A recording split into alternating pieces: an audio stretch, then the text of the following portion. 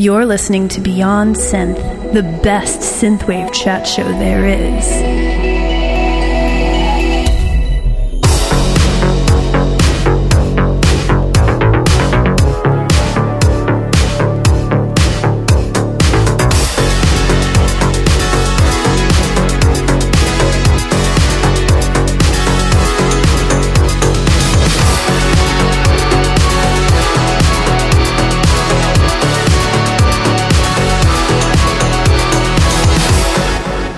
Hey there, and welcome to Beyond Synth, episode 338, Spooky! And why is it spooky? Because today I will be having a catch-up with Electric Dragon! And also Marco is going to be here too, and he's got some cool dark synth tracks to play, and we'll also be playing some Electric Dragon tracks and catching up with him. And we're going to get to both of them in just a second, after I thank some awesome patrons and play some cool music. So today we got a whole bunch of cool tracks to play, mostly darker and horror stuff. Some of the more recent stuff from Electric Dragon is a bit more kind of soundtrack vibe, giallo stuff, you know what I'm saying. So I would just like to remind everybody that Beyond Synth is supported by the awesome people who listen to the show and donate on Patreon and PayPal, like the awesome Kings of the Pattersons. And for those of you who haven't listened to the show from the beginning and are sort of confused as to why I refer to them as Pattersons, I don't even think I remember.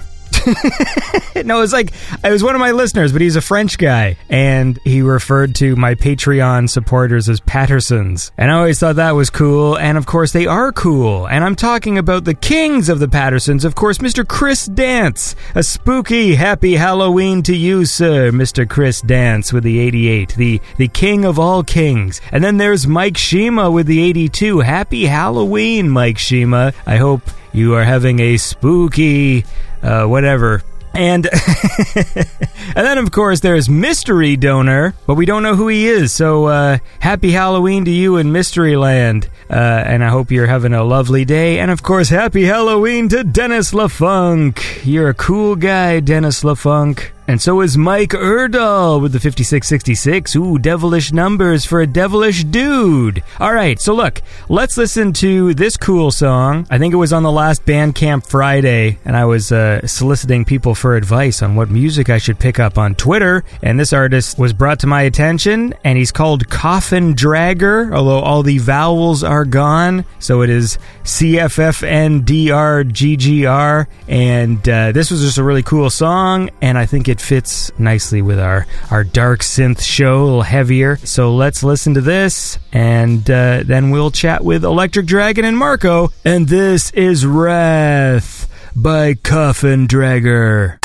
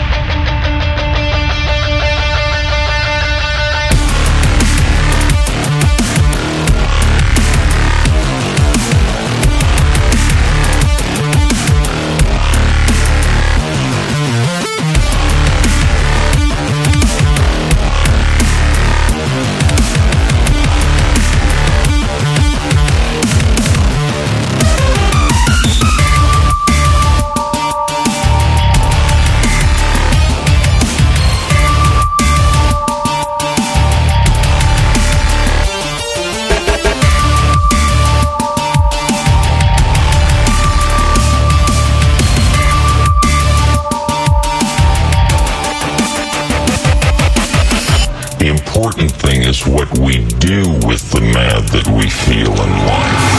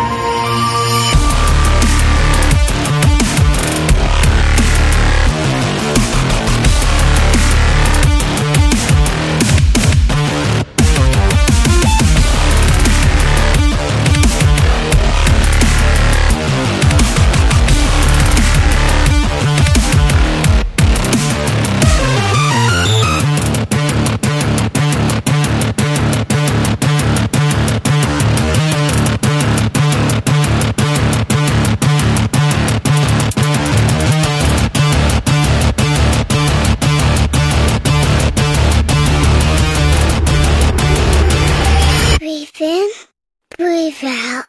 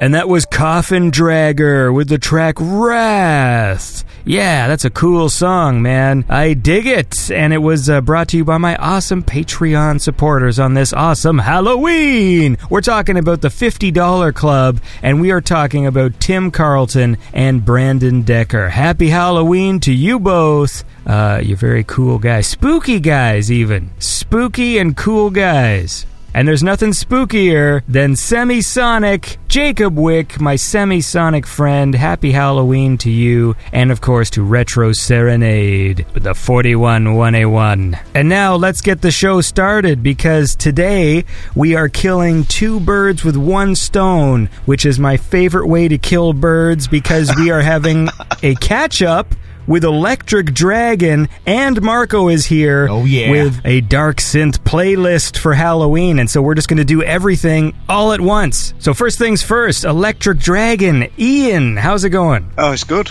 all good.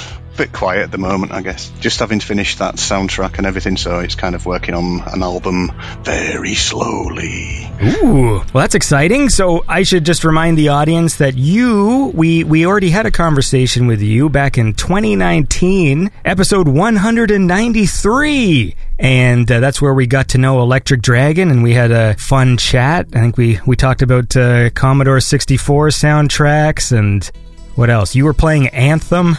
That's all I remember. Yeah, why was I playing Anthem? Why? I love it. Why? I will just say I wasn't playing it for very long. Oh, did I?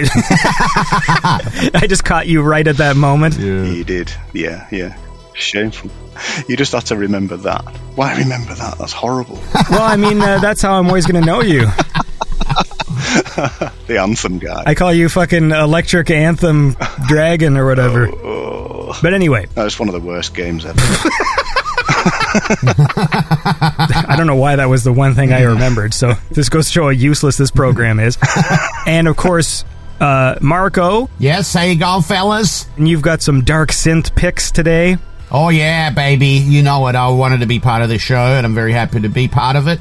You know, this is Halloween special, and couldn't be any more fitting than having Electric Dragon here joining us. This is fucking great. Yes, and we were going to record yesterday, but then we had a whole bunch of technical problems. Is that correct, Ian? That is correct. All of which were my fault. Because I'm cursed. It worked out fine because the UFC was on anyway, so I was kind of secretly a little happy because I could go watch the UFC. This worked out perfectly. How was your UFC? It was fucking crazy, man. That was great. Wow. No spoilers. Well, I don't know when you're going to upload this anyway, but it was pretty good. Well, hopefully before Halloween. With the UFC stuff, like, I'd be more interested in fighting tournaments once they figure out how to give the fighters, like, superpowers. I want people throwing fireballs and shit. There's got to be a way. Like, you know, have a little wrist gauntlet with some lighter fluid and some fireworks and then just, like, say it's magic. Have you seen, one of my favorite things to see is those fake martial arts instructors where they do shit where you're not even touching people. So that's really, it's already happening, Andy. It's just you can't see it. Yeah, well, that's no fun when they're using stupid chi energy and stuff. I think they do enough damage kind of trapping crashing each other's skulls with their elbows and shit anyway. Yeah, well, you want fireballs? You kill people. Yeah. That's what he wants. Well, maybe they could do overlays, like AR overlays. I remember there was this point in... I'm not really a sports guy. I don't know if they stopped doing it, but it was like in hockey and I think American football as well, where they added like these graphics on the screen to help people track the ball, and so like it would like appear like highlighted and stuff, but then like I think sports fans complained that whatever, it ruined the sanctity of whatever they're doing. Sanctity. I forget what the reason was, but like, yeah, they did. I think it was for people who like maybe didn't follow sports, and so now they could follow like this line across the screen and like know where the ball was, and they could do that with fucking the UFC, like just add special effects with just like just motion tracking, and so like as the guy's getting punched, you like see his skeleton shatter like Mortal Kombat. Like that'd be wicked. Yeah. Brutal. Well, look, let's get this rolling here, and we got to catch up with Electric Dragon, because obviously a lot has happened with you, Ian, since you were here promoting Anthem. So let's listen to an Electric Dragon track, and then Marco's got some tracks to play and all sorts of good stuff. So since you were on the show last time, Mr. Electric Dragon, you've come out with several albums, and this was one I think you came out with in... there's a bunch in 2020, and you had this one called The Night School, which was your... like a Italian slasher kind of movie soundtrack style, and this was a really cool album, and so I want to listen to the title track, and then we'll keep chatting. So I want to say a very happy Halloween to awesome Patreon supporter Dinner Doug with the 3456, and with the 2666, lots of 666s here. It's Hugh Hefner. Happy Halloween to you, Hugh Hefner. And now let's listen to this. This is Electric Dragon with The Night School.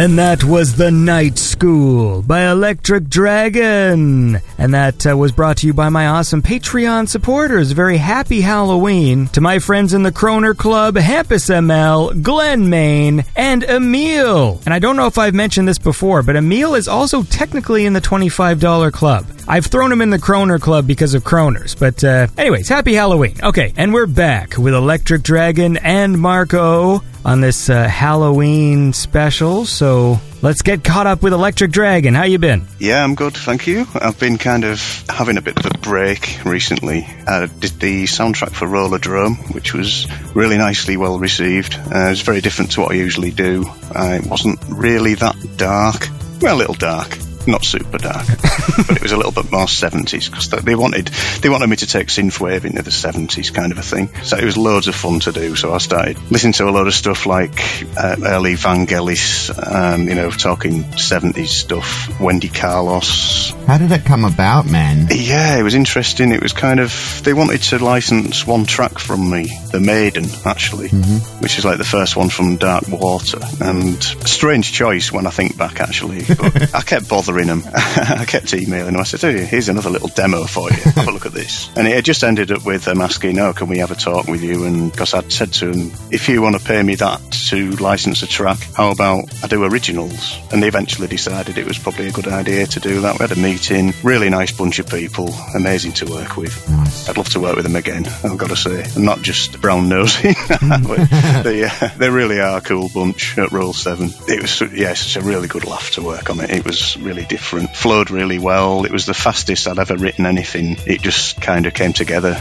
Did you play early versions of the game, or were you just writing just music? How did that process work? Yeah, they sent me a early build. I had played some of it. I was pretty impressed, I've got to say, and it has been really well received. Yeah, it was kind of this is working, watch out for this and that, but this is the early build, just to get the vibe of it. So it just kind of went from there, and it had to be kind of less breakdowns and stuff, because you got to drive the action, so that was a weird one for me, because I do a lot of that. Yeah. So I had to just basically keep it going, and it's a lot more Italo disco in places than what I usually do, but I do love that kind of thing as well. I've got a very, very wide range of taste in music, and obviously making it not too 80s was the other thing.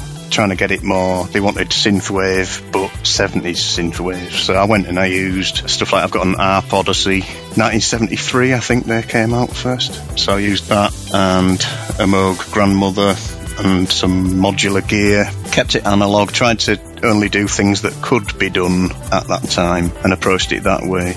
Loads of fun to do. It's kind of cool. Yeah, it was really interesting because it was a big game. It was on the front page of my PlayStation for the longest time, and I remember thinking, oh, that's cool, and this game's got a unique art style and stuff, and I had no idea you did the music. And it was only when I messaged you about hey, we should do a catch-up, and then you mentioned Rollerdrome, what? Because I didn't connect the two things. I didn't see anywhere. Did you do it as Electric Dragon, or did you do it as your name? I did, yeah. I mean, the probably one person that I'll ever watch all the way through the credits will just see this huge great list of Electric Dragon and my actual name for each track. And then there were remixes as well. Vincenzo Salvia did some great remixes for it. Cartridge 87, Nightcrawler. I think I saw more from the people doing remixes, but I still never clued in that you were the the primary musician. I think I might have seen Vincenzo's post.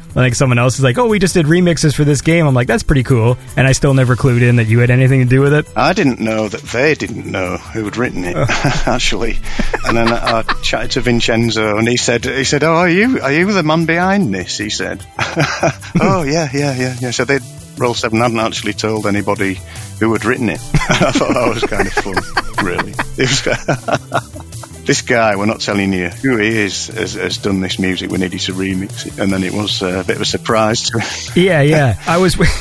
This is terrible, because I haven't played it yet. I've got so many games on the list, and I'm just I'm going to catch that game when it's on sale, even though it's not really an expensive game, because it's a Rollerdrome, for people who don't know. It's got that kind of 70s kind of style, sort of cell-shaded look, and it's the main character is a lady, and she's got sort of a red jumpsuit and a helmet, and it's pretty stylized, and it's sort of it's an arena battle sort of game, but you're on skates, and you sort of skate around and kill people. Is that the idea? Yeah, it's kind of Tony Hawk's murder death kill simulator in a sense, I guess.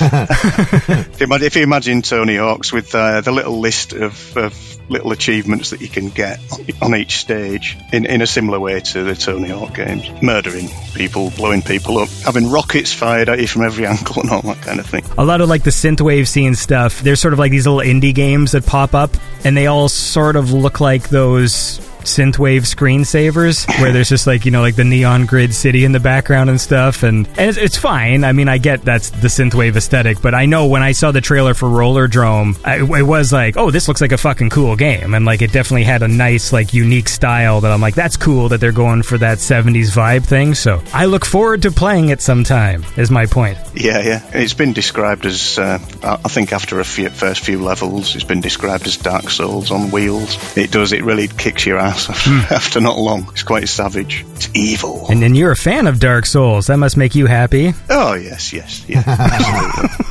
Well, look, here, let's keep talking, but first, I want to listen to some more music here. So, Marco, what do you got for me? Well, I'm a big fan of Carl Casey, and he's got a new album out, White Bat, number 26. You could say he's pretty prolific. I really like his stuff. He's got his own thing going on, a lot of dark synthwave. All his stuff's actually free, if you weren't aware. It's available at carlcasey.bandcamp.com. The track I want to play off his new album, one that I've had on repeat for a while that I really like, it's called Upgrade. And I should say that this song is brought to you by my spooky PayPals. Happy Halloween to the king of the PayPals. We're talking about Ross Bruce, the Silver Bruce. And then there's Alex Lightspeed, Aka, and Brian West. Happy Halloween, you very cool and generous people. And I hope you dig this song. This is Carl Casey with Upgrade.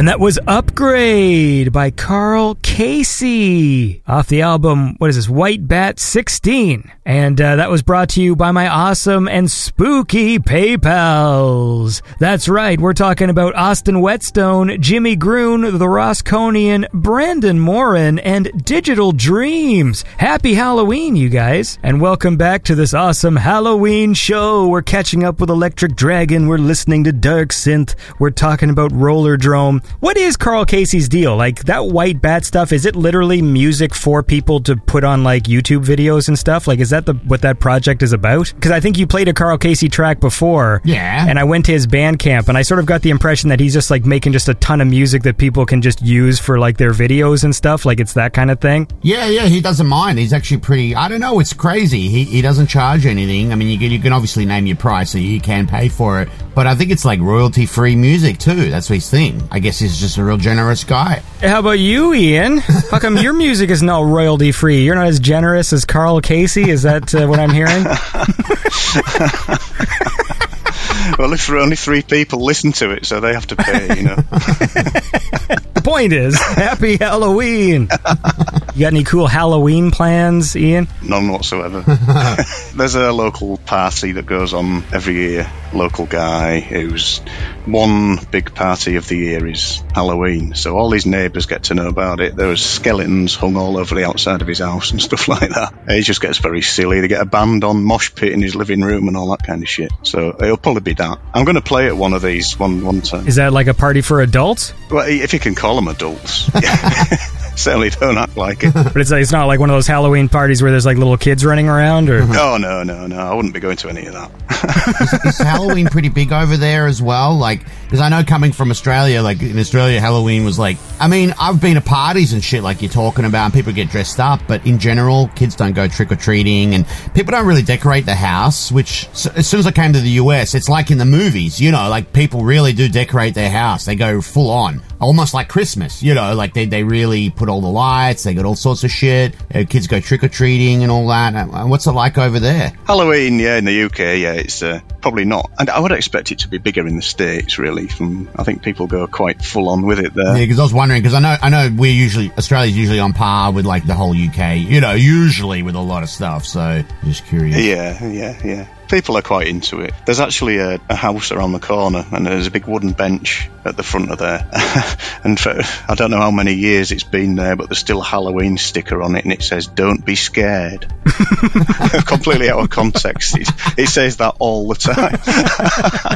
I've never seen anyone sitting on it. I think we're going to decorate our house this year, which would be like the first time we've ever done it, since we're living back home in an already scary looking house. So I figure I'm just going to like blast green light just out all the windows and get the smoke machine out and stuff. But the thing is, like, I always want to do something that's actually scary. So instead of, you know, like some people, they play those CDs of like, you know, like Happy Halloween. There's like chain sounds and werewolves and shit. I just thought to do something like actually creepy. Like take some droning synth music where there's just like, you're holding down like a synth pad, just like, and then you walk in the house and there's like an old lady in a rocking chair, but she's not facing you, and you have to go and the candy's in a bowl like near her.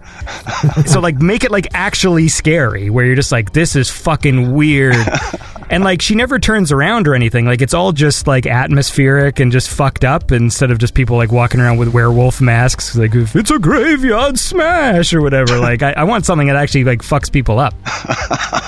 I mean, we're not going to end up doing that, but... I want to see how far you can go. Yeah.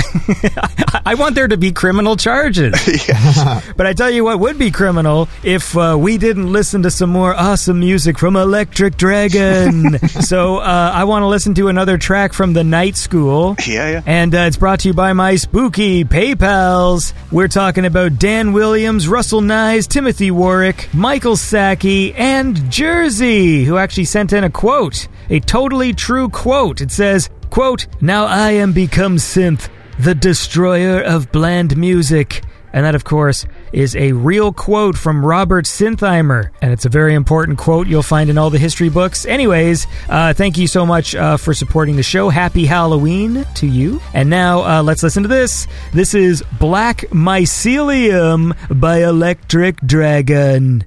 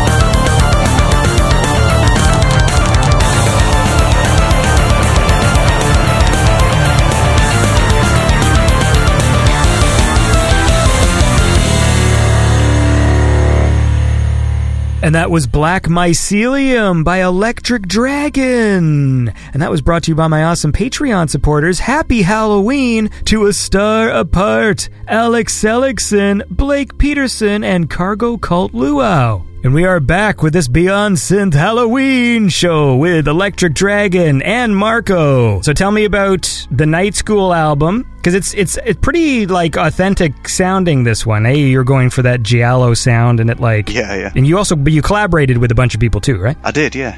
I always wanted to do something that was like kind of Goblin, Dario Argento movie kind of thing. I got talking to a few friends. My friend Nick, the drummer, who did a cracking job on that. Yeah, we just talked about doing. It's more of a prog rock album, or more of a sort of horror giallo prog kind of thing. It's rather than a synth album, although obviously it has got synths on it. But yeah, and then also got Nick's wife Jess doing the vocals for it. She's something like a top grade opera singer, so she lent the voice to it, which is fantastic. She also did a little bit of flute on one of the tracks as well, not in a panpipes way.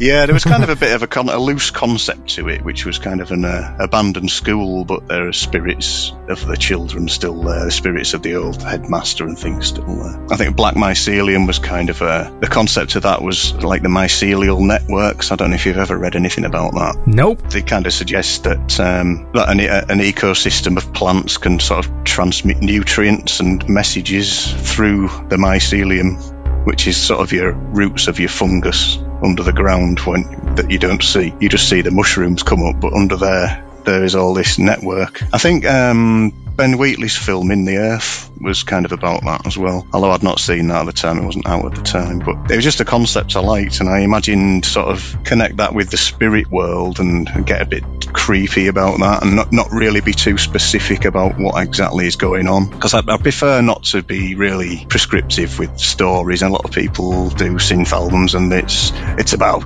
John the cop from 83. Yeah, there's a lot of those. He was a bad motherfucker, you know. I mean, no, I'm not doing that. I like people to use their own imagination. It's all about imagination for me, really. It's just that. Paint a very loose arena for them to have some nightmares in, really. Yeah. But Night School, yeah, it was loads of fun to do.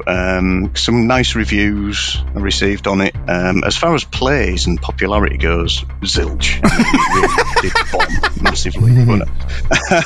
But you know, it was just something I just wanted to do. I didn't expect all the synthwave people to jump on it. Well, I mean, I think it's cool. I could have done it under a different name. I mean, you can probably tell it's me still. I don't know. But it's still pretty synthy. Like the Night School track, like it's got a great like melody and vibe to it. And you know, synths make me happy. Oh, that's good.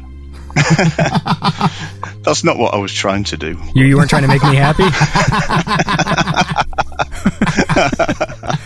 I wonder if I can finally get some high-speed internet if I fucking like connect to the mycelium network. It's probably better than the... Yeah, it's got to be better than the phone line. It's got a couple of crocodile clips on it.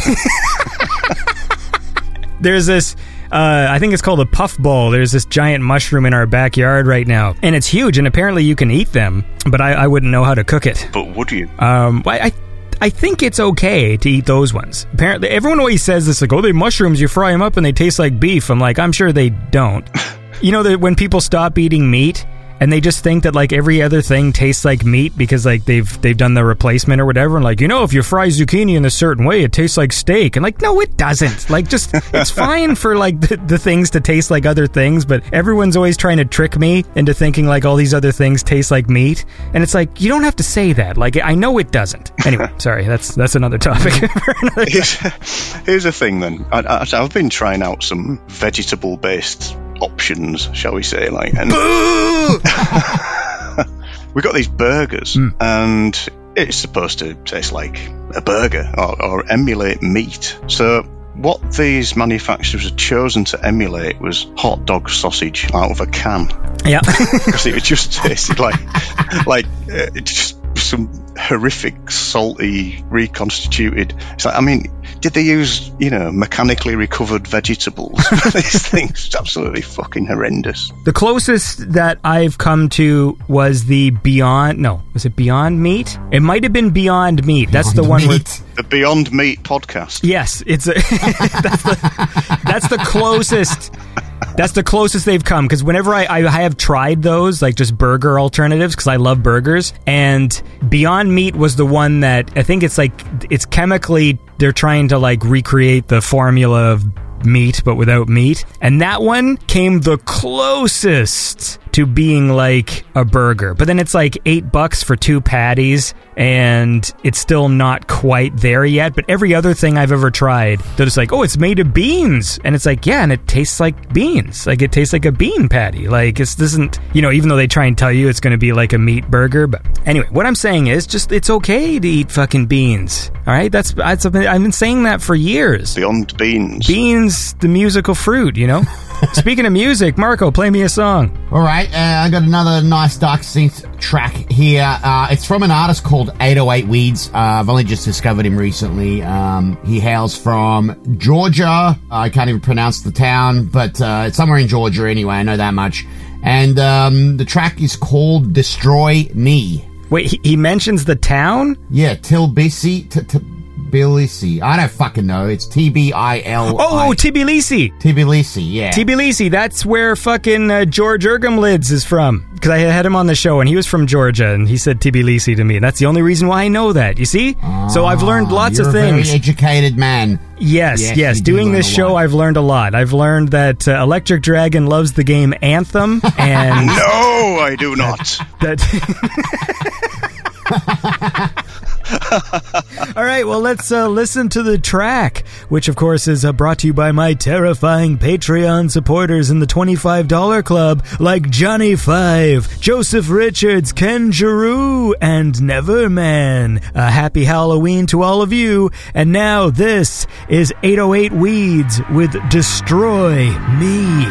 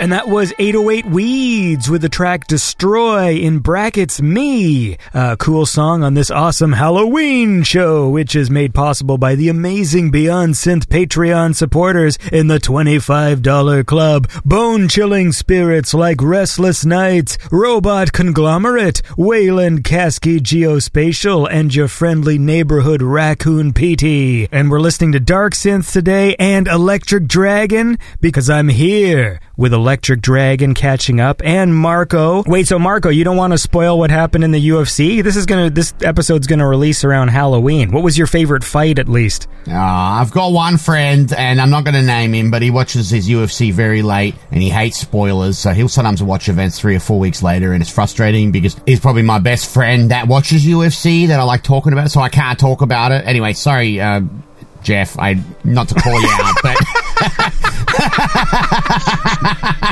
you know I love you, brother, but it's frustrating because I can't talk about these crazy shit that happens in these fights until like way later, and then you've already kind of like it's past and gone, you know. Like in this day and age, how do you stay away from when there's like a live event that's going to be tweeted about? Like you must have to actively like just put pillows over your eyes and ears like to not know what happens. Yeah, can you explain that to us, Jeff? Maybe in the comments. How do you fucking manage to be spoiler free? Because it's fucking everywhere, man. Like it's on podcasts that I listen to. It's on just on my feed. It's on social media. It's just in the general news. I see it if it's a big thing that happens. So yeah. Answer that one, mate. Wait, which Jeff is this? Ninja Warrior. Is he going to listen to this and be mad at you for outing him? Yeah, he listens to all of them. He listens to them at work. It's funny because he listens to them and go, "Oh man, fucking, I can't believe Andy doesn't like this song or something." He actually messaged me once and says, "I can't believe Andy doesn't like Black Velvet." I was like, "I know, right? Thank you." but that fucking song sucks. You know, I've been taking video of every time Black Velvet comes on the radio over here, and now I've just got this folder full of video clips where every time Black Velvet comes on, I take my phone out, I record, and then I slowly pan over to the speaker that Black Velvet is coming out of, and like I've got footage of me at the grocery store. I realize now that I found footage of when Neon Fox, because he helped me move, right? Like he drove the moving truck from Toronto, and I forgot that Black Velvet played in the moving truck when we were going, so I found footage of that. And I've got all this footage of by my bedside, just sort of shakily pan over to the stupid alarm clock. Because like there was this period of time where they played Black Velvet on this radio station, usually between 6 a.m. and 8 a.m. So, like, with the morning alarm, with the radio would come on, and then fucking Black Velvet, and I'm like, fuck me. Like, I was going to write and complain, but I need to gather the evidence. Anyway, sorry, Ian, for people, just so you know, I've got this thing with the Alana Miles song, Black Velvet. You like that song, Ian? I don't even think I've heard it. You were going to say that. Lucky man. Black Velvet. It's not that it's a horrible song necessarily. It's that for whatever reason on Canadian radio, it's just the most overplayed song there is. And it's just the way it is over here because it's sort of a rock, pop, country kind of track. So, like, every radio station can play this fucking thing. Oh, right. So, yeah, like, that makes it like Shania Twain. Dude, it's like 1990 is when this Black Velvet came out. And I've probably heard that song, I'm going to say thousands of times. And I've never pressed play. I've never chosen to do it. It's always come to me. Anyway, sorry. I'm not going to... This is like us talking about Anthem. It's your curse to bear. Yeah. Keeps coming back to that game. I think I played it for about an hour. What is a Moog grandmother? It's just a big analog synth. And it's kind of semi-modular, so you can patch it around how you want. You hear that? Great. My father-in-law's mowing the lawn. That's great. Turn off the lawnmower, you cunt. Sorry. Wait, so Ian, did you always have all that analog gear, or was that like, you know, when you started like doing that job, you started? Yeah, I had the Odyssey. I already had that, and a couple of other bits. But yeah, I've kind of got really into modular after that, which is something I wouldn't have been able to afford to do before doing that. And it's kind of, I've got a different synth every time I patch it up now, so it's amazing, just endless. So you make actual music though, which is nice, right? Like, I mean, I see a lot of these people who they'll have Instagram feeds and stuff where they're like, they do modular stuff, but it's not necessarily music that they produce, and so I never know what to do with it. Like, I'll be like, oh, this person seems cool, and look, they got this big synthesizer, and then they're like pulling all these wires out, and then when they start, I guess, playing the music, it just sort of sounds like wind noise and just nonsense. Windcore. Yeah. I don't know. Yeah, you mean kind of like the West Coast kind of Buchla style randomness, and a lot of the generative music. A lot of people are into doing that with modular. I mean, you probably wire up a few thousand worth of gear just to go. Yeah, like You know, if that's what you want. I understand why that would be cool as a hobby to do, like yourself, but it's sort of like very uninteresting for me to watch. You know, like I think it's fun to plug things in. Like if I had like a Doctor Who like TARDIS console in my house, that would be a lot of fun for me to like run around and like flick buttons and press things and lights come on and stuff. But it would be like not that much fun for anybody else to watch me do it, is my point. Yeah. I mean, I really use it for sort of sound design really now. It's kind of, if I want a really evil bass sound, for example, I'll just dial in a really evil bass sound, which is actually really easy using this. I'm not going to sell it to you anyway. No, I like your explanation though. Like when I want a really evil bass sound, I just dial in a really evil bass sound. That's a crap explanation. Yeah, it's kind of, I can get like a load of oscillators at once and just a big wall of oscillators, you know, and yeah, I don't know how I can make it sound not dull and nerdy and hipster. Well, that's my target audience. Those nerds love this shit, so... And you know what else they love is the music of Electric Dragon. So how about we move forward to the album Cataclysm. Ooh, from Electric Dragon. This was also in 2020. And I want to listen to the track Prophecy. How about that? No. I don't know what I was supposed to say. Like, yeah.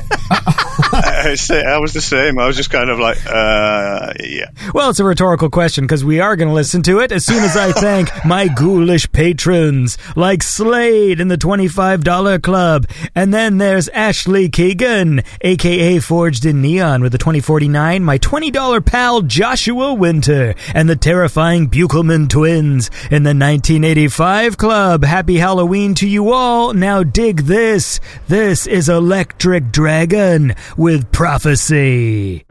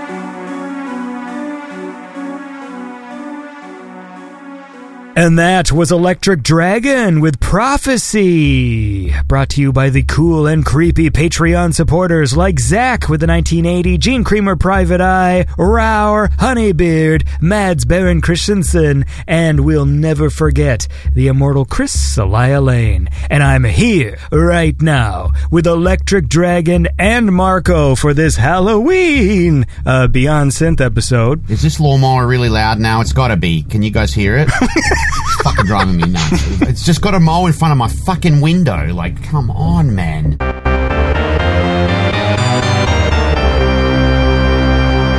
I woke up this morning to a nice message from Florence, our Beyond Synth family member. She said that she was watching, I know, I don't want to keep bringing this up, Andy, I'm sorry, but she's watching the New York Ripper with Cameron, a star apart. They finally watched it, and she was just sending me a clip of her watching it and them laughing, so it's kind of cool. I'm glad she got around to watching that. Have you seen that movie, Ian? Yes. I can't quite do it, the duck noise, but yeah, of course, yeah. Yeah. It's a lovely film, isn't Marco keeps trying to get me to watch it, but I'm not... Well, just bloody watch it already, mate, and then I'll stop talking about it. I watched just an 8-minute video that was just all the kills, and then I was like, well, this is upsetting.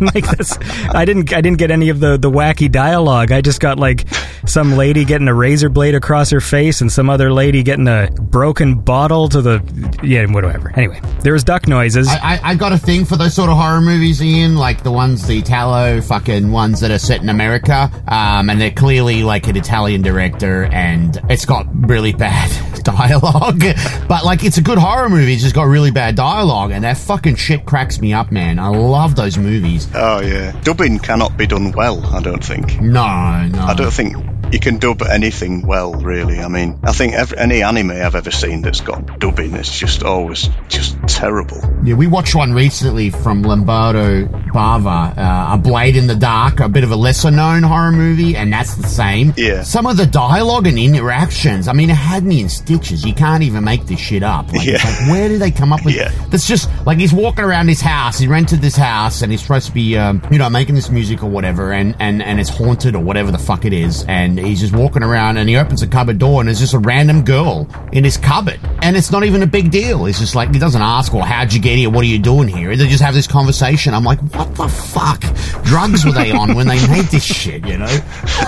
It's like so weird. I've noticed that a lot lately with Netflix, where there's like a lot of dubbed content, and like the trailers for them are dubbed as well. I mean, I guess the tech for dubbing is better than it used to be, but it's still really obvious, and it is like distracting. I noticed that with Netflix, some of the shows, like I think I tried to watch, what was that one with the rain, the dark, or whatever it was. Anyway, I tried to watch that, and it, Jesus Christ, that's loud. And and automatically automatically it comes in English dub, and it's like really bad. Maybe we'll get to a point though with AI where they'll be able to digitally make the people's mouths actually look like they're saying the dubbed lines. I bet you that's the future, man. Yeah, the fucking AI will warp the mouths and stuff. Sounds like a dangerous opportunity, just that. Well, it's gonna happen. Have you watched any horror films lately that you want to recommend? Ooh, search the brain. Oh, I was hoping that was the name of the film. I've been quite behind on watching films, I think, really. I don't tend to jump on everything when it comes out, but I've been enjoying Ari Aster stuff like Midsommar and Hereditary. I think I've watched Hereditary about 300 fucking times now. How the hell do you do that? Another one I watched was The Night House. That was pretty cool. Again, can't explain an awful lot about that without ruining it, but that's another good one. To be honest, I haven't really been watching a lot of films, and when I have, I've been watching really old stuff. I was going to say that. I bet you watch more older ones. Yeah, same with me. Yeah, I've sort of been digging through obscure kind of British folk horror stuff, like Robin Redbreast and stuff, like pretty disturbing stuff. I think that predates Wicker Man. That's quite a similar story, and it's just an old TV movie. But yeah, that's really, really good. Yeah, just folk horror generally, I think at the moment it's been my thing. The Witch, stuff like that. You like movies where they take men and burn them alive at the end? Is that like a thing you like? Fuck yeah. Oh yeah, I always enjoy that. That seems to be like When I think of folk horror, I think like those are the kind of movies that end with a guy getting burned alive somewhere, like, and then a bunch of people chanting about it. Why not? The old ways, you see. It was normal once upon a time.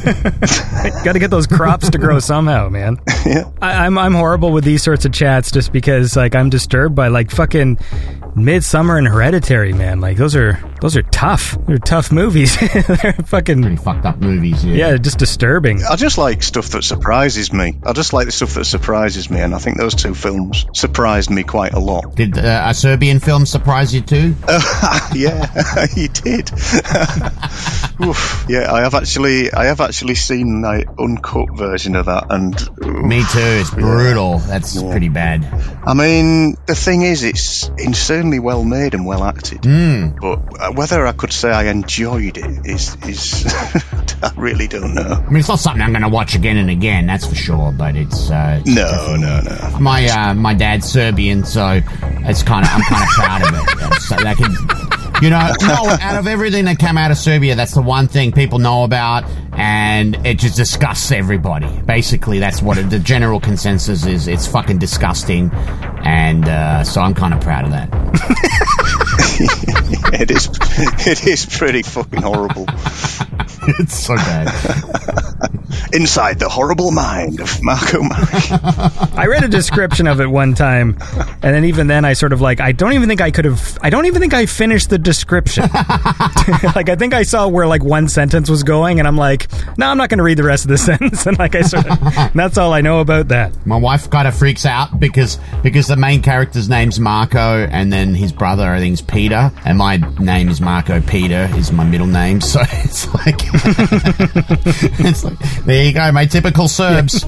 This is where we find out that Marco directed that. Listen, but I like to keep things on a positive note, so I feel bad if, this is the legacy of Serbia for like an international audience. So what's something good? Do they make is there like a nice Serbian meal that everyone likes, or like a pastry or something? Yeah, sarma. Sarma is really good. That's like cabbage with like mincemeat and a lot of spices and rice. You slow cook it in a sauce. It's incredible stuff. I learned how to make it. It's a really long process, but I never really practiced it much because you got to cook it all freaking day, like 12 hours or something. And it is like one of the best things you've ever tasted. And you got to have the right ingredients. So that's the hard bit. You kind of need like a Serbian butcher.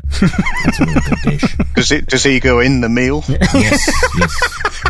That's at the very end of this, the folk horror tale of, what is it, Sodoma? Is that how you say that? Sodoma. And then like at the very end, when the butcher's done cooking it, they like kick him in the meat grinder. Well, look, I'll tell you my favorite ingredients to a great episode of Beyond Synth is cool music. So is it Marco? Is it your turn to play me another track? I honestly can't remember. I've been enjoying the chat so much that I just don't remember. Well, I think it is. So play me some music. The last one. It is mine. All right, it's mine. Then fine. Okay, I've got a good one for you. I'm a little bit of a fan of Vector 7 lately. He's been bringing out a lot of good stuff, a lot of good dark shit, and he's got a new remix. It's actually The Shape Hunts Allison, which is from the Halloween movies. So he's kind of used that theme and elaborated on it. I'm not a huge fan of the new movies. I watched Halloween 2018 and I thought it was pretty freaking horrible, and I kind of gave up on him. So, but this song is really good. There's the positive, Andy. Yeah. And it's called The Shape Hunts Allison, the Vector 7 remix. And it's brought to you by my devilish $10 Club Patreon supporters like Fraser Davidson, Albion Algorithm, Gary Heather, Jean-Christophe Leconte, and Kudzost. And this is The Shape Hunts Allison, the Vector 7 remix.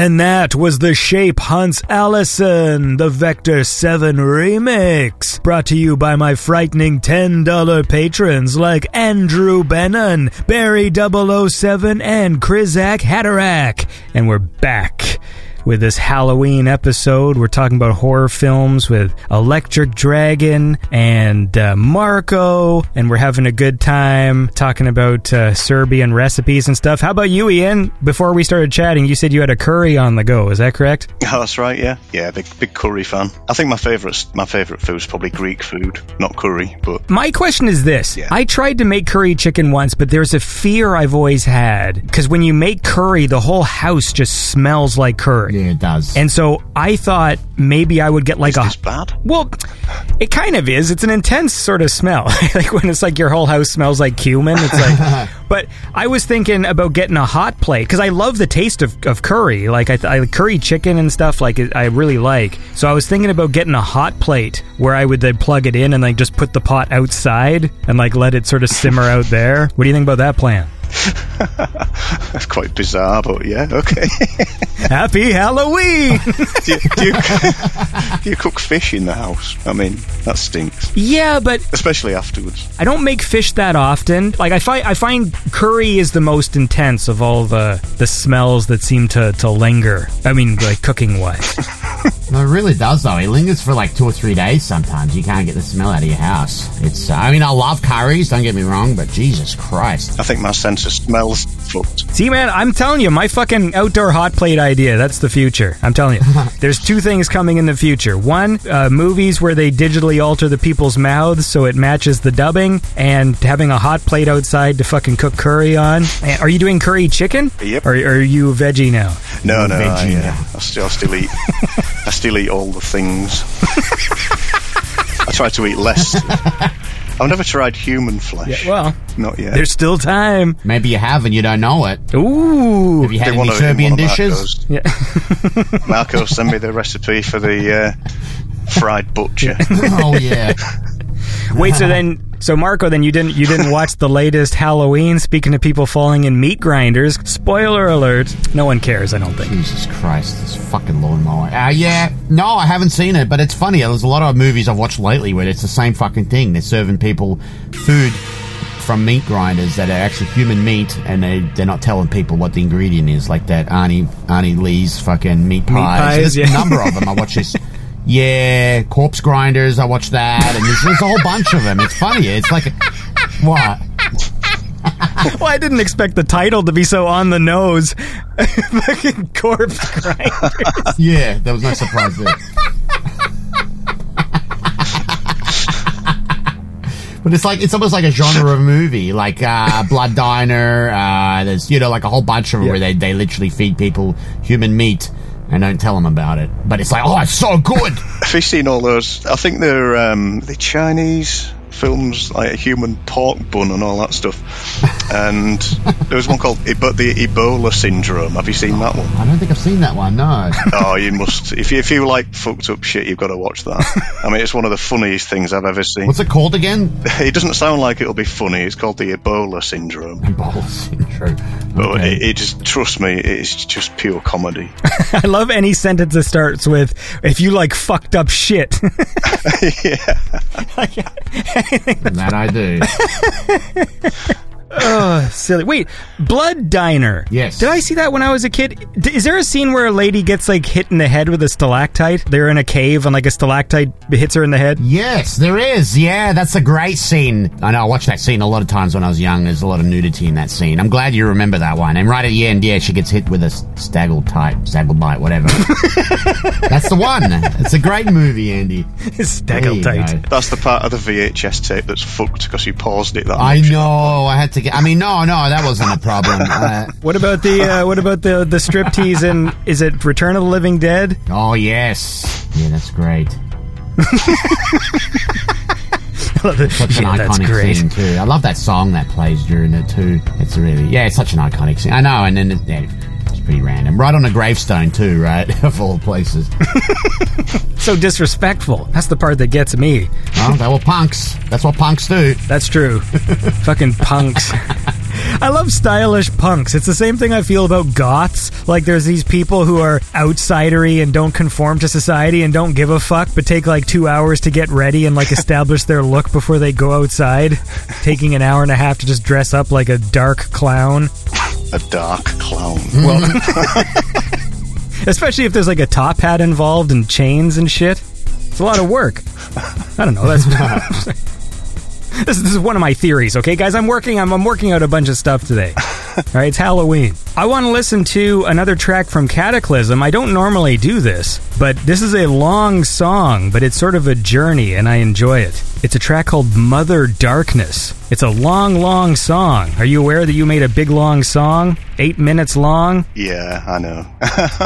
Yeah, I mean, that was probably the most fun thing on there, really, for me. Well, then, let's listen to it, and then we can talk about it. This is Mother Darkness by Electric Dragon.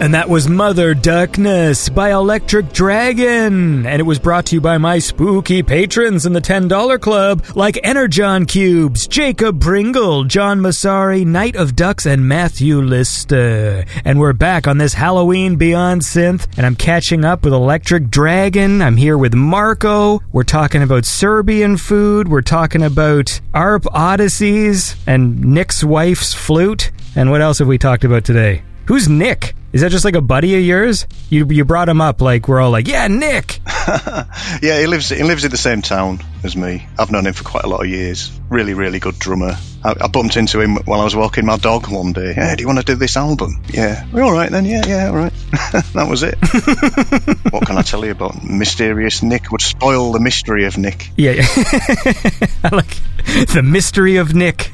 The mini-series. The Mystery of Nick. Do you just have the one dog, or do you have other pets? No, just the one dog. Lord Basil.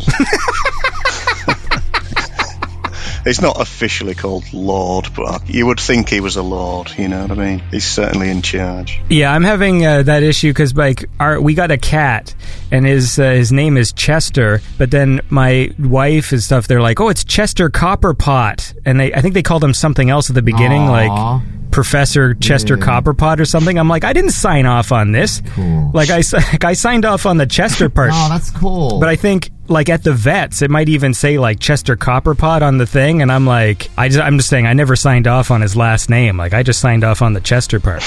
Anyway, that's my story about that.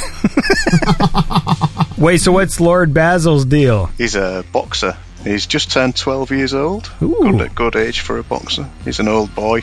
He's a good pal. Does he still like going on walks? Yeah, just shorter ones now, really. I don't know what I can tell you about him, really. Oh, I got a question. Last time you were on the show, we got to talking about Commodore 64 music, and you mentioned that I guess you guys didn't end up doing it, but that you were talking with Volcor X about doing like a Hubbard covers album. Yeah, we did talk about that. I've actually got one done.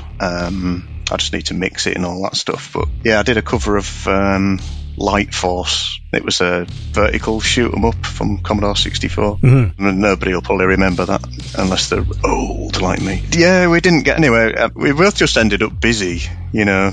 And when there's two of you and you're both busy, things just don't seem to happen, really. But not to say that it never will. Because there's a bunch of old Commodore music that I love, and what I never realized, because I never really do that much research, is like some of the like iconic songs were like covers of things, but I never knew that. So like I used to love the track on like International Karate or whatever.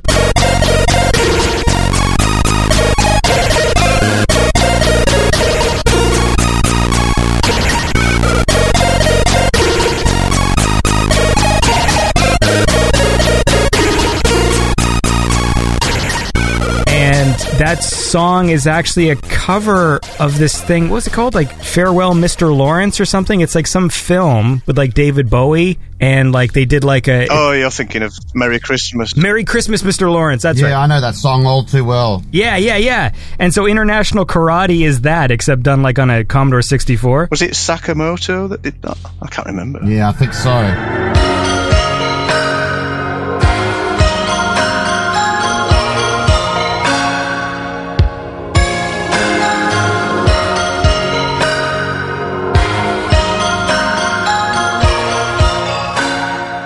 But there was a big kind of trance song came out in the 90s that used that same Hearts of Asia and that same refrain. I can't believe you actually remember that.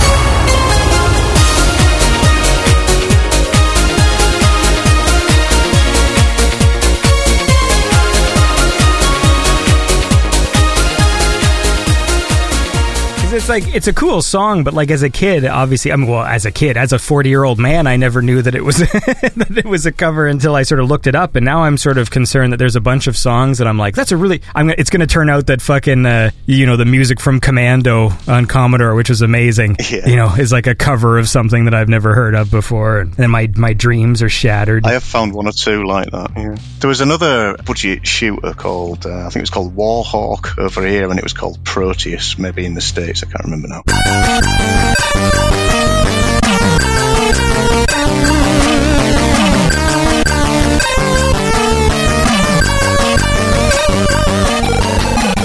one of the old Mastertronic £2 sort of games, £2, $2, whatever. And Rob Hubbard did the music for that, and it was absolutely amazing. It's like one of my favourite ever pieces of game music. And then I recently found out that was based on some Scottish guy's 1970s space-themed prog synth album that nobody had ever heard of, and it was pretty much note for note. I think he just nicked it. Yeah. Basically lifted it. The disappointment.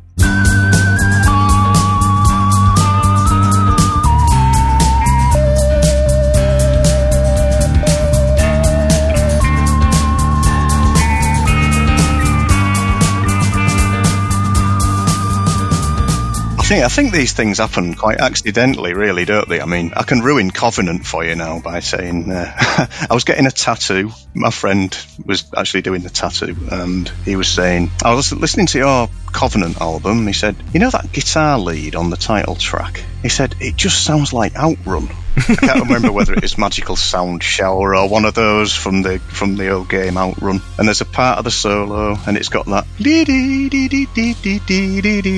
and I thought, oh my God, you're right. It does sound like that. And that was completely unintentional. So there you go. You're welcome. I've just ruined it for you.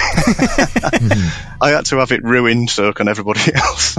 It was definitely not intentional. I mean, it's a small series sequence of notes that it just happened that way, but I didn't even think about the solo. I just played it, and then that was it, done. You know.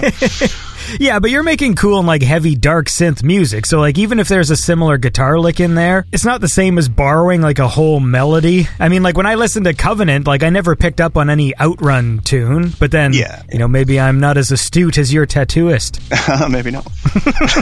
I was listening to the guy from Justice, Gaspar. He did an album fairly recently. It's very synth. I think you guys would actually really like it. It's really good. Oh, nice. It's one of the tracks, one of the first couple of tracks on that, and it's got this big chord sequence, and it sounds exactly like my track Dark City. I mean, I'm not accusing the guy, because it's just an example, you know. Thieving bastard. Happens, let's just say it. Thieving bastard. Where's my money, bitch? Yeah. Well, look, before we get too carried away here, we got to listen to some more music. So, Marco, play me a song. All right. We've got a new track here, just came out in time for Halloween from Acryl Madness. You know, I'm a big fan of his, Andy. I love his dark synth shit. And this is no exception. This is really good stuff. The new one is called Soul Made of Dusk. And it is brought to you by my awesomely horrifying patrons in the $10 club like Monkey Magic's Poly Digital, Pudnuts, Rama Branch, and Run the Skyway. And this is Acryl Madness with Soul Made of Dusk.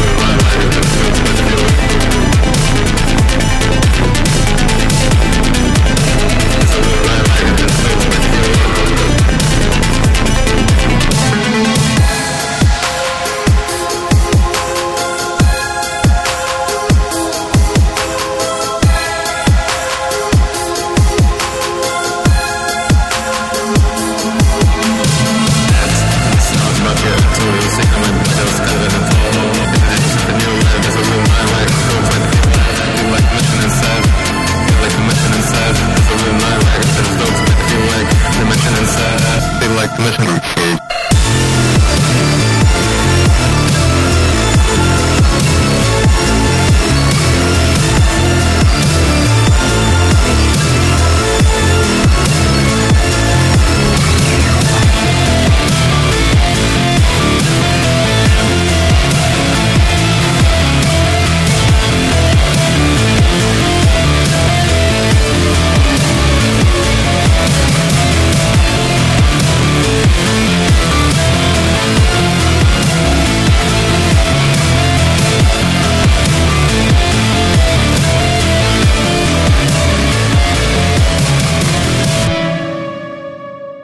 And that was Acryl Madness with Soul Made of Dusk, brought to you by my ghostly $10 Pattersons like Tristan Waits, Watch Clark, Will Lowe, Jonathan Harden, and Non Solo Inglés. And we're back on this very spooky Halloween show, and I'm here with Electric Dragon and Marco, talking about Commodore game music and the original music the musicians borrowed from. I did want to mention, I don't know if you guys did, that Lazy Jones, you guys know that game by any chance? Yeah. Dave Whittaker. And you're going to say, was it Zombie Nation or someone? Yeah, ended up stealing one of the... Because it's weird, because the game itself, that soundtrack, it's just basically keeps looping, but it's all different songs, like... I think 99 Love Balloons in there. There's all sorts of shit. There's like the Eurythmics, Sweet Dreams. All these melodies just play one after another. And it's really cool the way they do it. It's just almost like a medley. But one of them he actually created himself was Zombie Nation. Yeah, I mean, that's how we know it. But they literally had to pay him royalties for it, I think, in the end, because they figured out that he fucking stole the melody completely. Lazy Jones? I don't think I know what this is.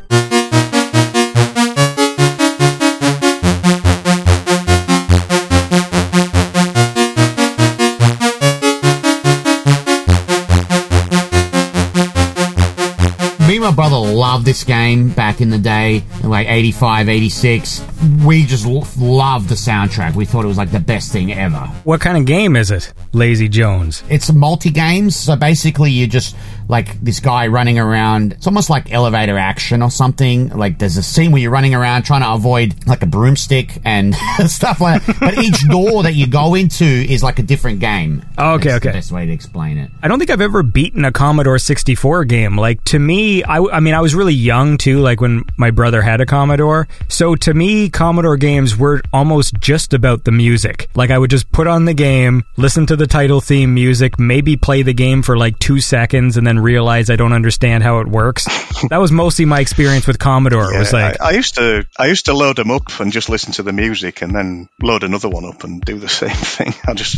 Sound chip. It was that good, yeah. Yeah, because I mean, I think Commando, I probably, I don't even think I made it past, like, the first screen. Same with fucking Druid. Like, these are the games that I love the music. I mean, we talked about this when you were on the show last time, because I love the music for Commando, and I love Druid, and there's, like, a bunch of other ones, too, and I couldn't, like, if you put a gun to my head and said, like, how beat this game, I don't even know what you do in it.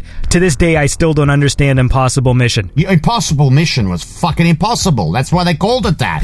That was fucking ridiculous. Me and my brother spent so much time on that fucking shit and never beat it. Never. Not even close. To this day, I don't actually understand what you have to do. Like, you get puzzle pieces, but I don't remember, like, did you have to, like, rearrange them? Like, all I know about Impossible Mission was it had the funniest scream ever. When I played that game, all I did was just jump in the hole just to listen to the scream, and I never understood what that game was about. Ever. Like, I still don't get it. I know. We were so drawn to that game, though. Like, I kept coming back to it. I kept thinking I don't know. There was something about that game, for sure. It's the fucking scream. I think it was the character animation and the fact that it had speech and stuff in those days was pretty standout. Yes. Oh, fucking right. That and Sam Say It was this just speech generator for Commodore, and I loved that fucking... I mean, it's not really a game. Like, it was just...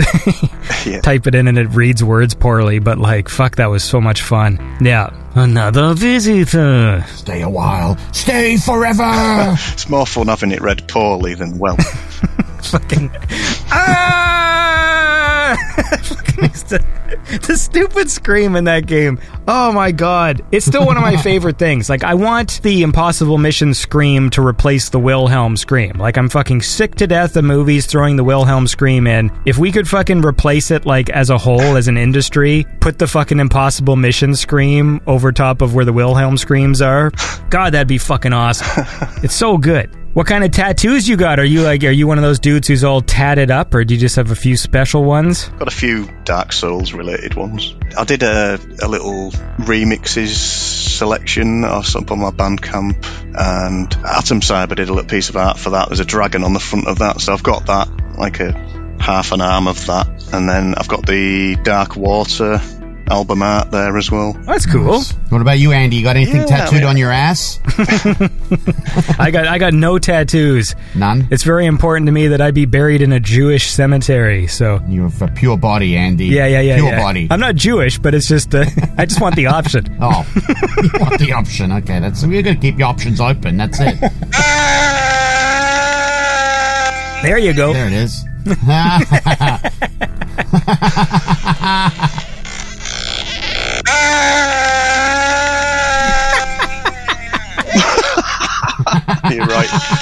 You're right. That is hilarious. Fuck! It seriously is the best scream of all time. It's so good. It's so fucking good.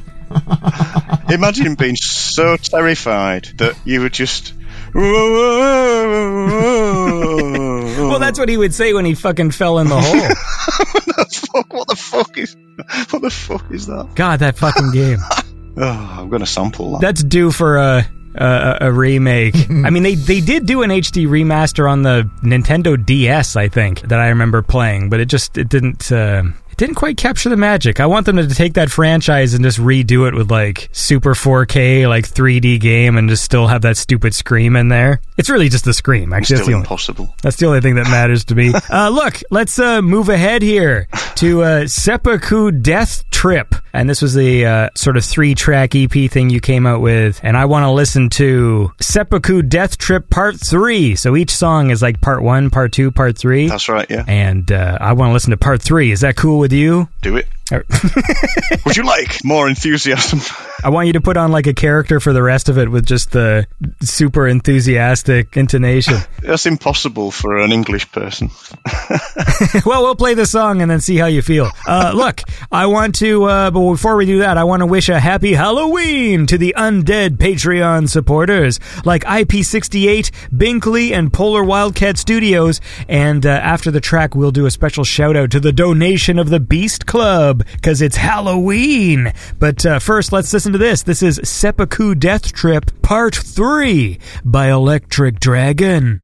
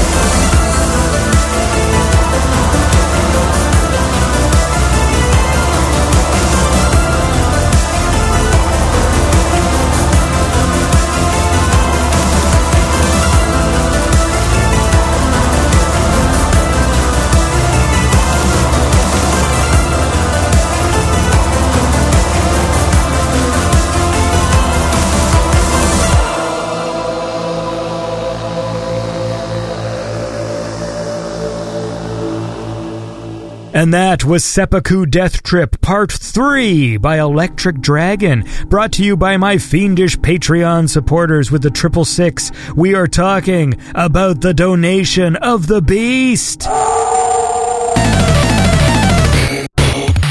So a special Halloween shout out to the 666 Club. We're talking about Adam Conway, Akio Nakasone, Andrew, Big Baby D, Boris, Cyphered, Cat Punk, Christian Quajo. That's right, Marco and I just recorded a chat with him, and turns out I've been saying his name wrong this whole time. But of course, that episode comes next week because we record these things out of order. And of course, thank you to Dalton Bell, David LaValle Jr., Electromechanic, Fiorim, Fuzzy Saber, Joe Esposito, Luke Timmermans, Mike Bailey, Mr. Gimpson, Owen Magali, Ross Pentland, Artificial Stagger, Tetsuya Miwa, and Von Herzog. A very special and fiendish thank you to all of you in the Donation of the Beast Club.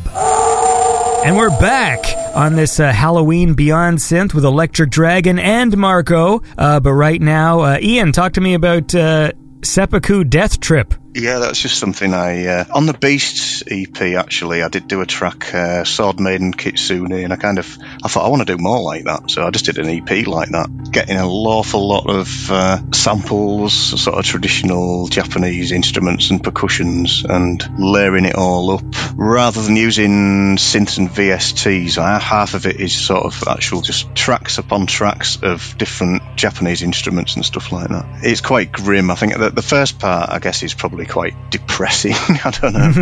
Didn't really intend it to be depressing, but it's it's very dark, and it does have the screaming of some guy doing the honourable thing and stabbing himself in the belly.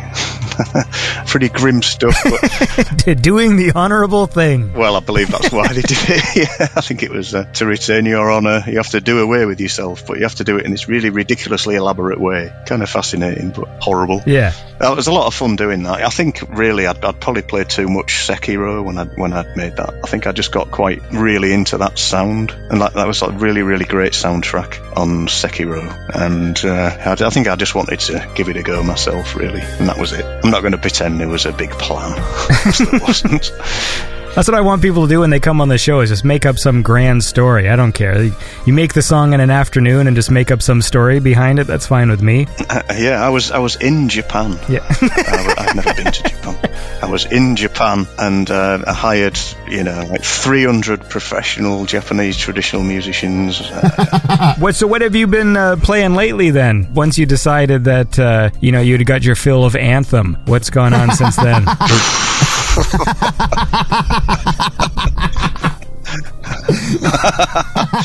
I'm never going to listen. Oh, Andy, the that's amazing.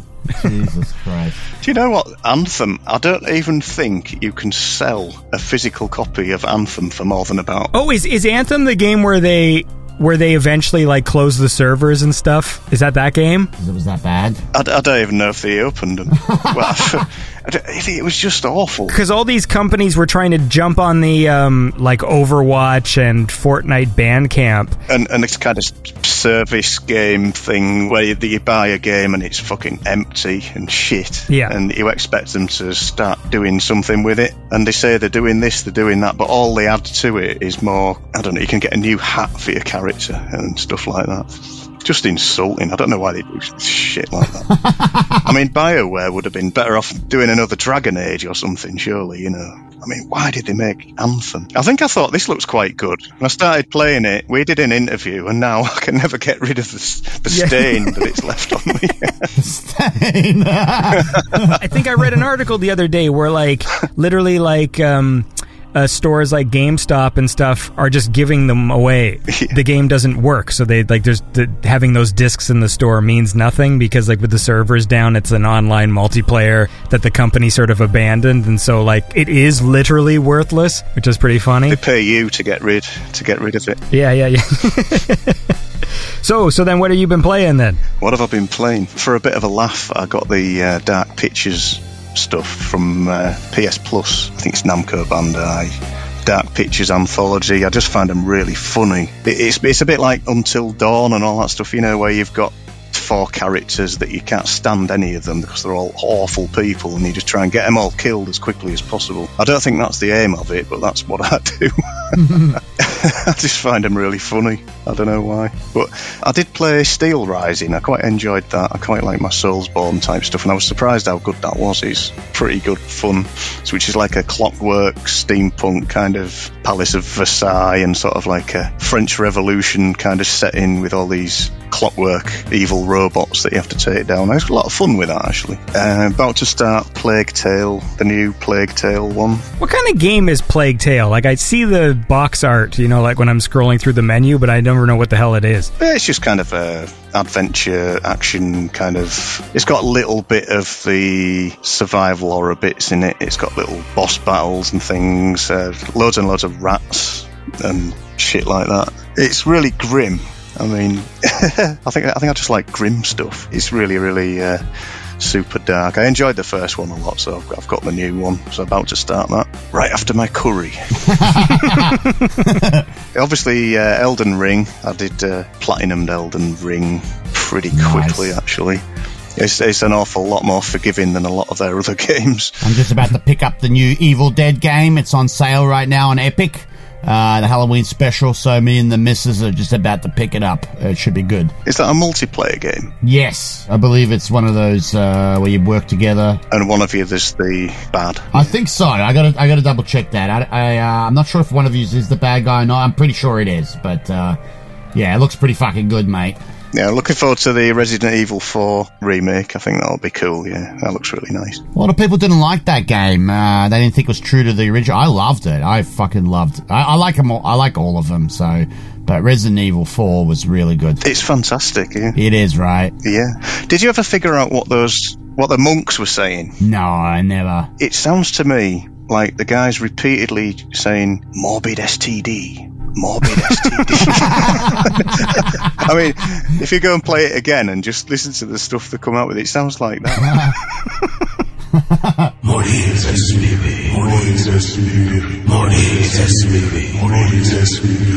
There's a sort of another one with a kind of whispery voice, and it sounds a bit like, oh, fuck it, oh, fuck it, oh, fuck it. yeah, it does. So I spent a lot of time laughing at that. Or is it like more like, oh, cock it, or something? I can't really remember. Morbid STD, morbid STD. I always love shit like that. Is this a family show? No. I'm sure. When compression was so bad, like in like the Genesis and Super Nintendo era, I think it was like in Mortal Kombat 3 where one of Shao Kahn's lines is just, you suck. But since it was so compressed, the S just sounded like an F because it was so. It was like, you fuck, like that. You fuck. You fucking fuck. It sounded so much like that I remember playing it. And my buddy's dad, I was at his house, and then my buddy's dad like walked in, like, "What the hell did he say?" Like he was all mad because he thought the game actually was swearing. It was that clear. Oh, those moments. You suck. You suck. Anyway, I'll tell you what doesn't suck is cool music. So, Marco, play me a song. All right, well, Girlfriend Records brought out a compilation, various artists' album out on their website, girlfriendrecords.bandcamp.com. There's a lot of good stuff there, a lot of dark shit. The one that stood out to me that I think is really good, really interesting track, is Jonatron. It Comes From Beneath. And for those of you paying attention to that scream instead of Marco, Marco wants to listen to Jonatron, and I'd like to shout out the scary patrons and say Happy Halloween to the Johnny 5 Club with people like 50 Shades of Beige, Anders Edgar Jensen, Arcade Eyes, Binkley, did I already say his name? Bogdan Krivoy, Captain Big Bucks, Kevin Taylor, Kempop, and Chest Press Magoo. And this is Jonatron with It Comes From Beneath.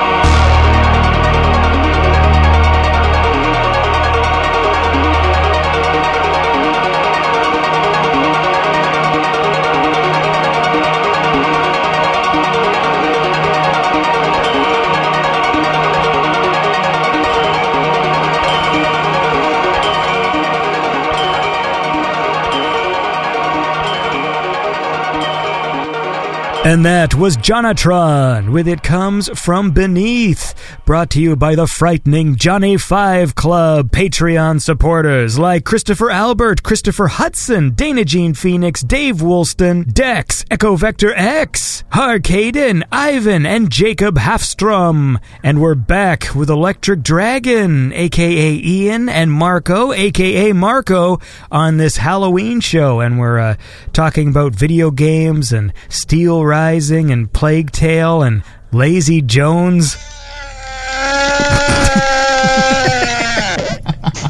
Where are you getting that from? Are you near like a emulator or what's going on? I've just got it on my phone now.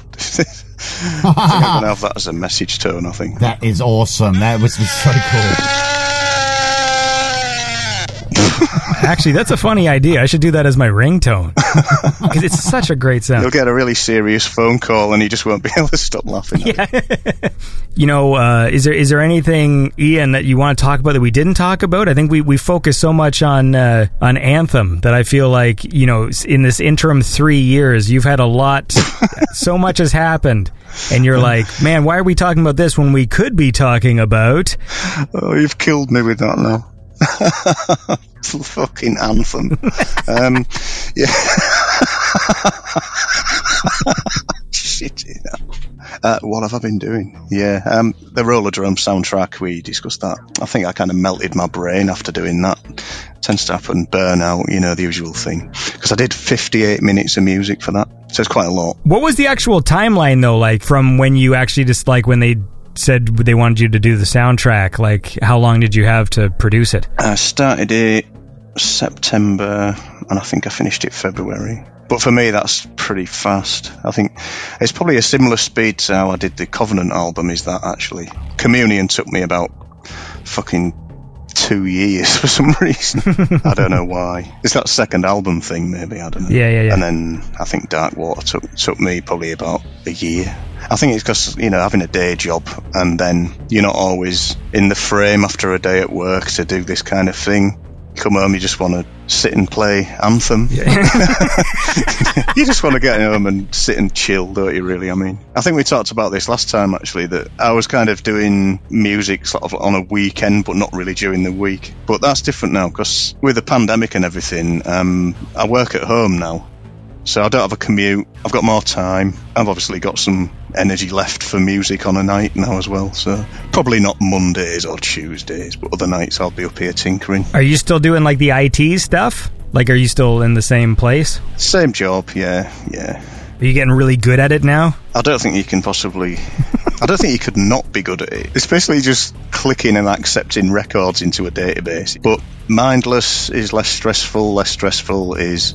more juice left for music, I guess. So I've just sort of stuck with it. So how did working from home work for you then? Were you able to do it, or was it weird? Actually, it wouldn't matter where I am, really. I'm doing this, working on a database on my own. I don't need to be anywhere in particular at all. So it was really good for me. I think I gained about 12 hours a week back that I wasn't travelling or having to get up earlier and all of that kind of shit. So it really helped me out, actually.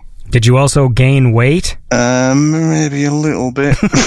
What's with the fat shaming, Andy? Jesus Christ, man. Well, because when you said I gained, and I'm like, he's going to say weight. And then you're like, 12 hours. I'm like, oh, okay, that's not where I thought that sentence was going. I am now 12 hours heavier. Yeah. Well, listen, let's listen to some more music, and then we'll keep chatting. You know what? Marco, play another song. You want me to play one? All right, well... Occam's Laser's got a new album out called Occult 91. It's pretty good, as most of his stuff is. And it is available at occamslaser.bandcamp.com. The one that really stands out to me that I really like is called Kindlin'. Give it a spin, Andy, please. I will, once I thank the malevolent $5 patrons. Like Joseph Nelson, King Koopazilla, Christian Mickelbust, Little Bits, Marcus Nord, and Matthias Johansson. And this is Occam's Laser with Kindling.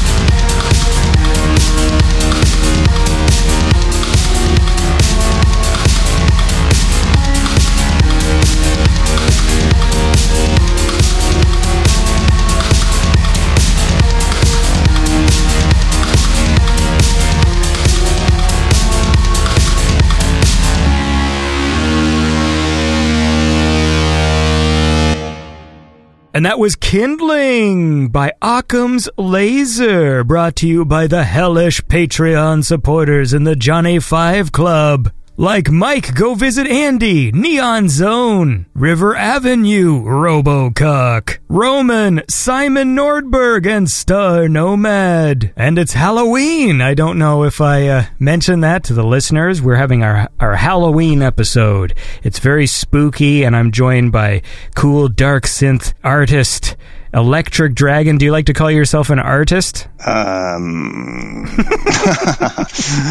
That's a difficult question. No, not really. Or what about artiste? Artiste. It's just, what is it? I make beeps. To use my friend Deadlife's phrase there. I don't know, man. I just make beeps. I'll just go with that response. Well, they are cool beeps. Okay, I mean, yeah, it's art and stuff. Yeah, I guess, you know, but I always feel a bit pretentious saying, I'm an artist, you know.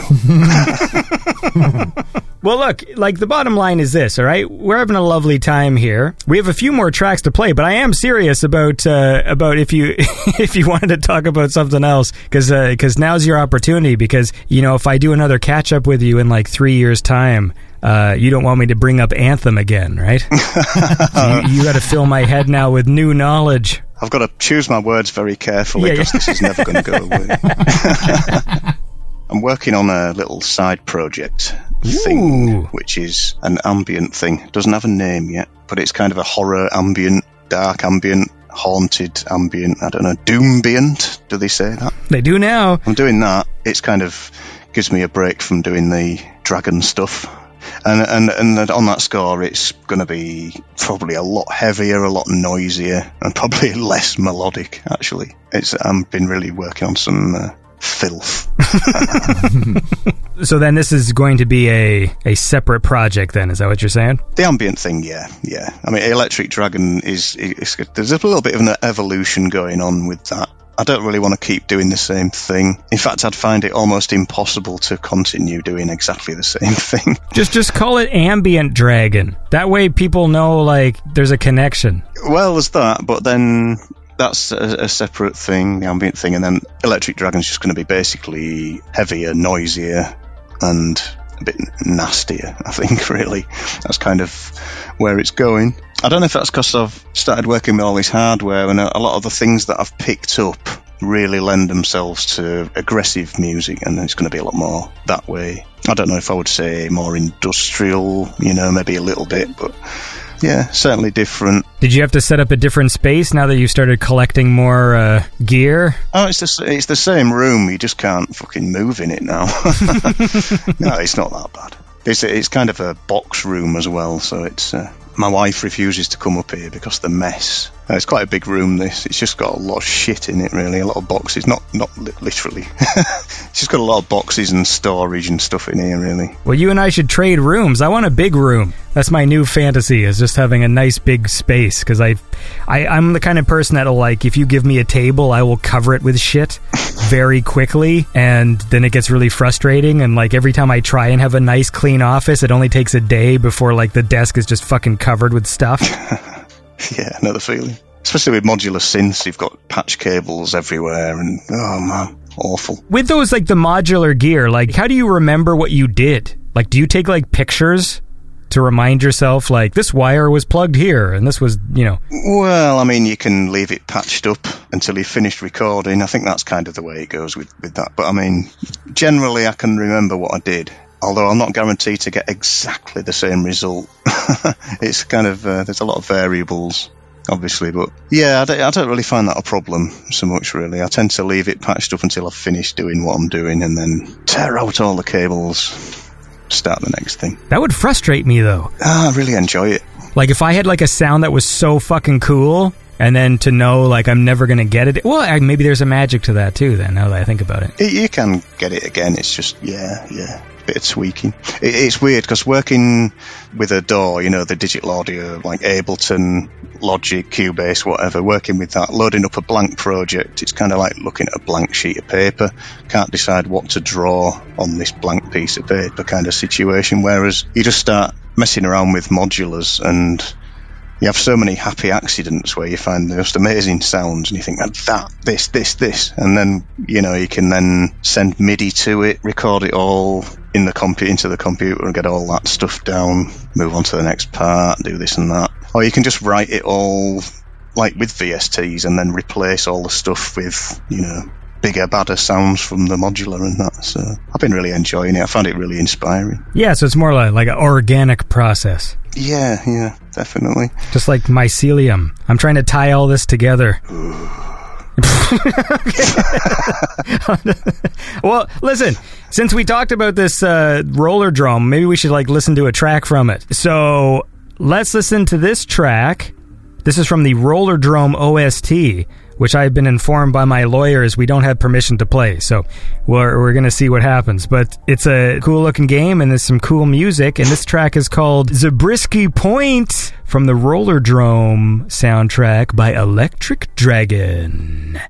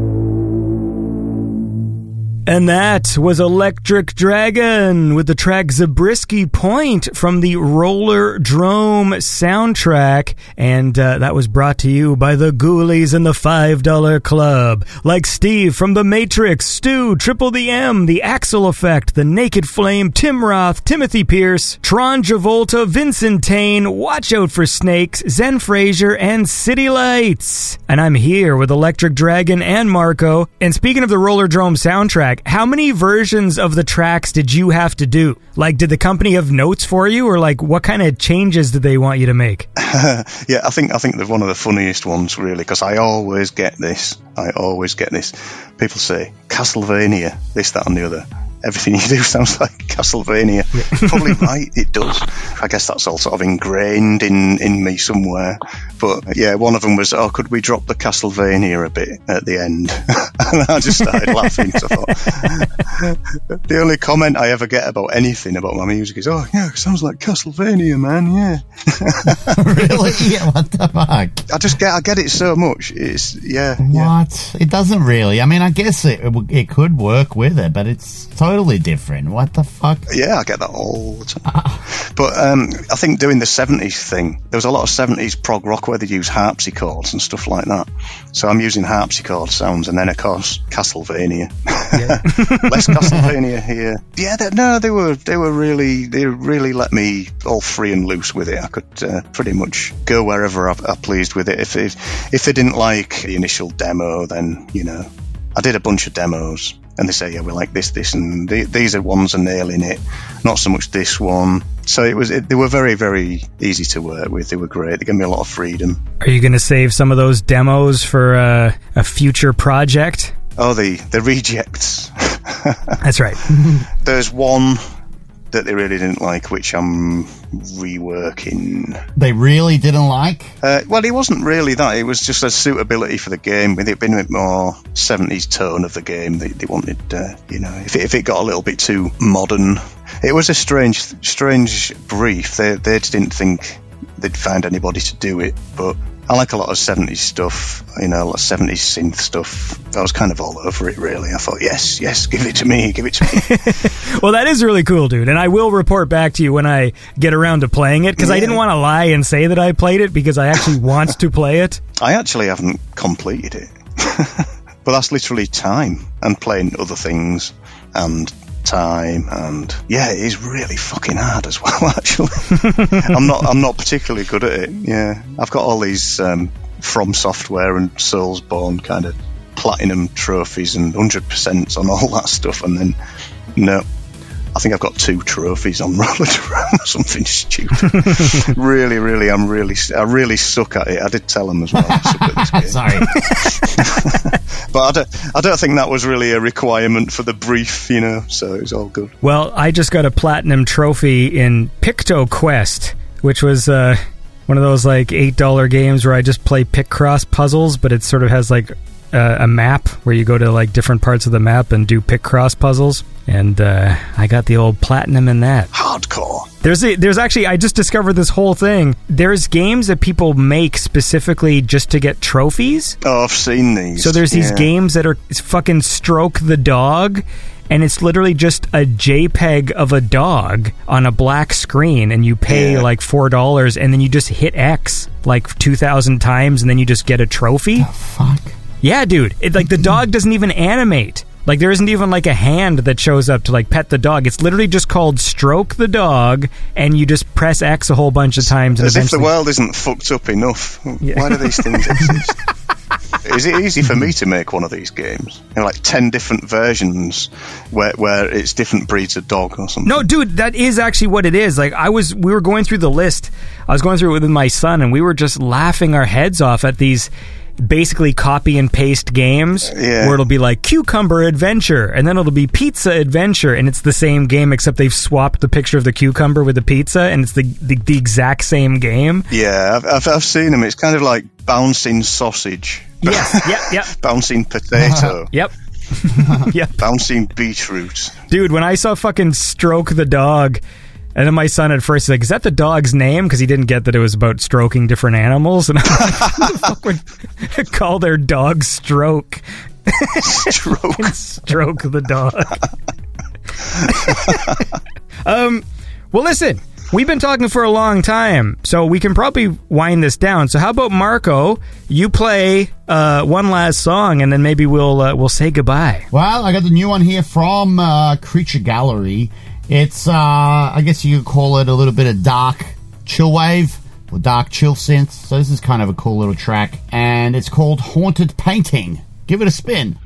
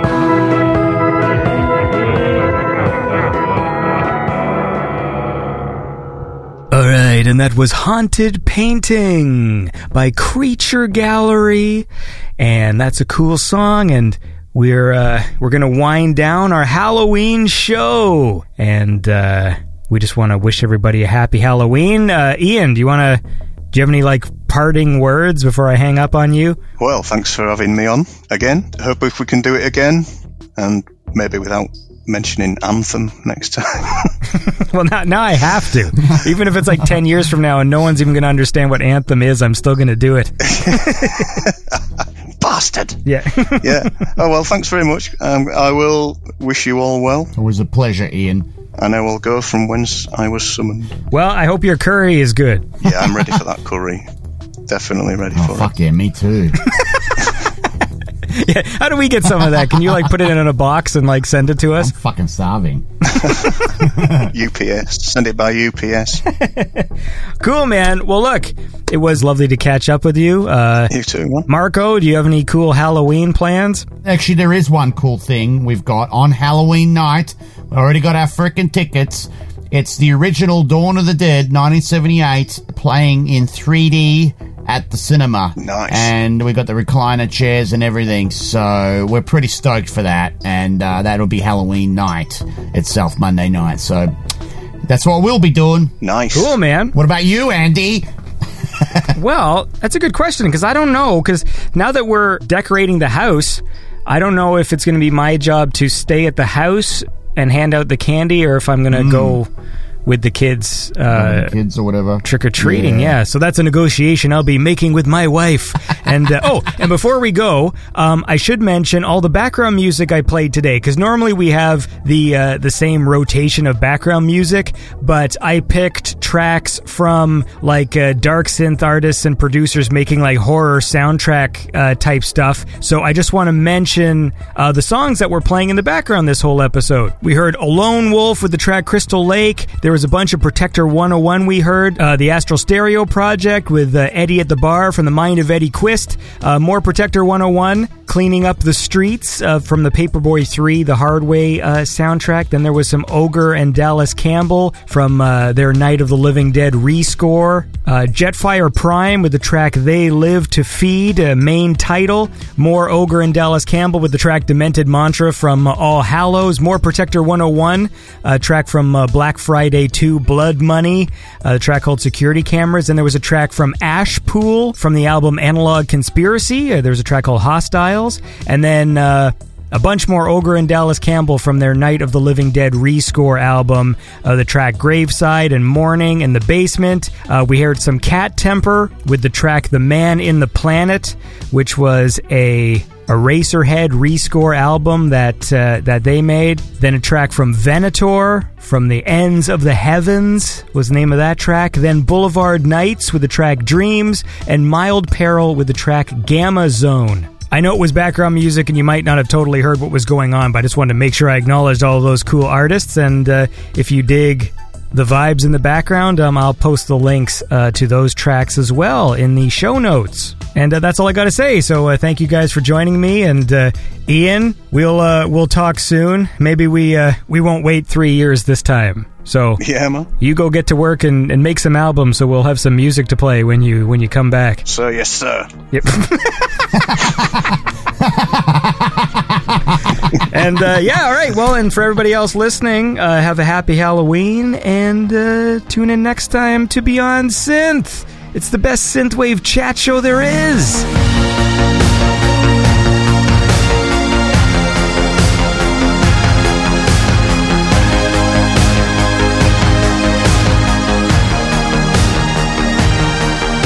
Beyond Synth is made possible by the supporters on Patreon and PayPal. If you enjoy the show, please consider becoming a supporter at patreon.com/BeyondSynth or donating via PayPal at BeyondSynth.com. If you want to submit music to the show, please email BeyondSynthSubmissions@gmail.com. Don't forget to follow and subscribe to Beyond Synth on YouTube, Instagram, Twitch, Twitter, and Facebook.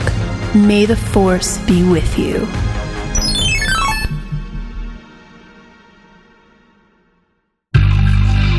Beyond Synth is made in partnership with your mom.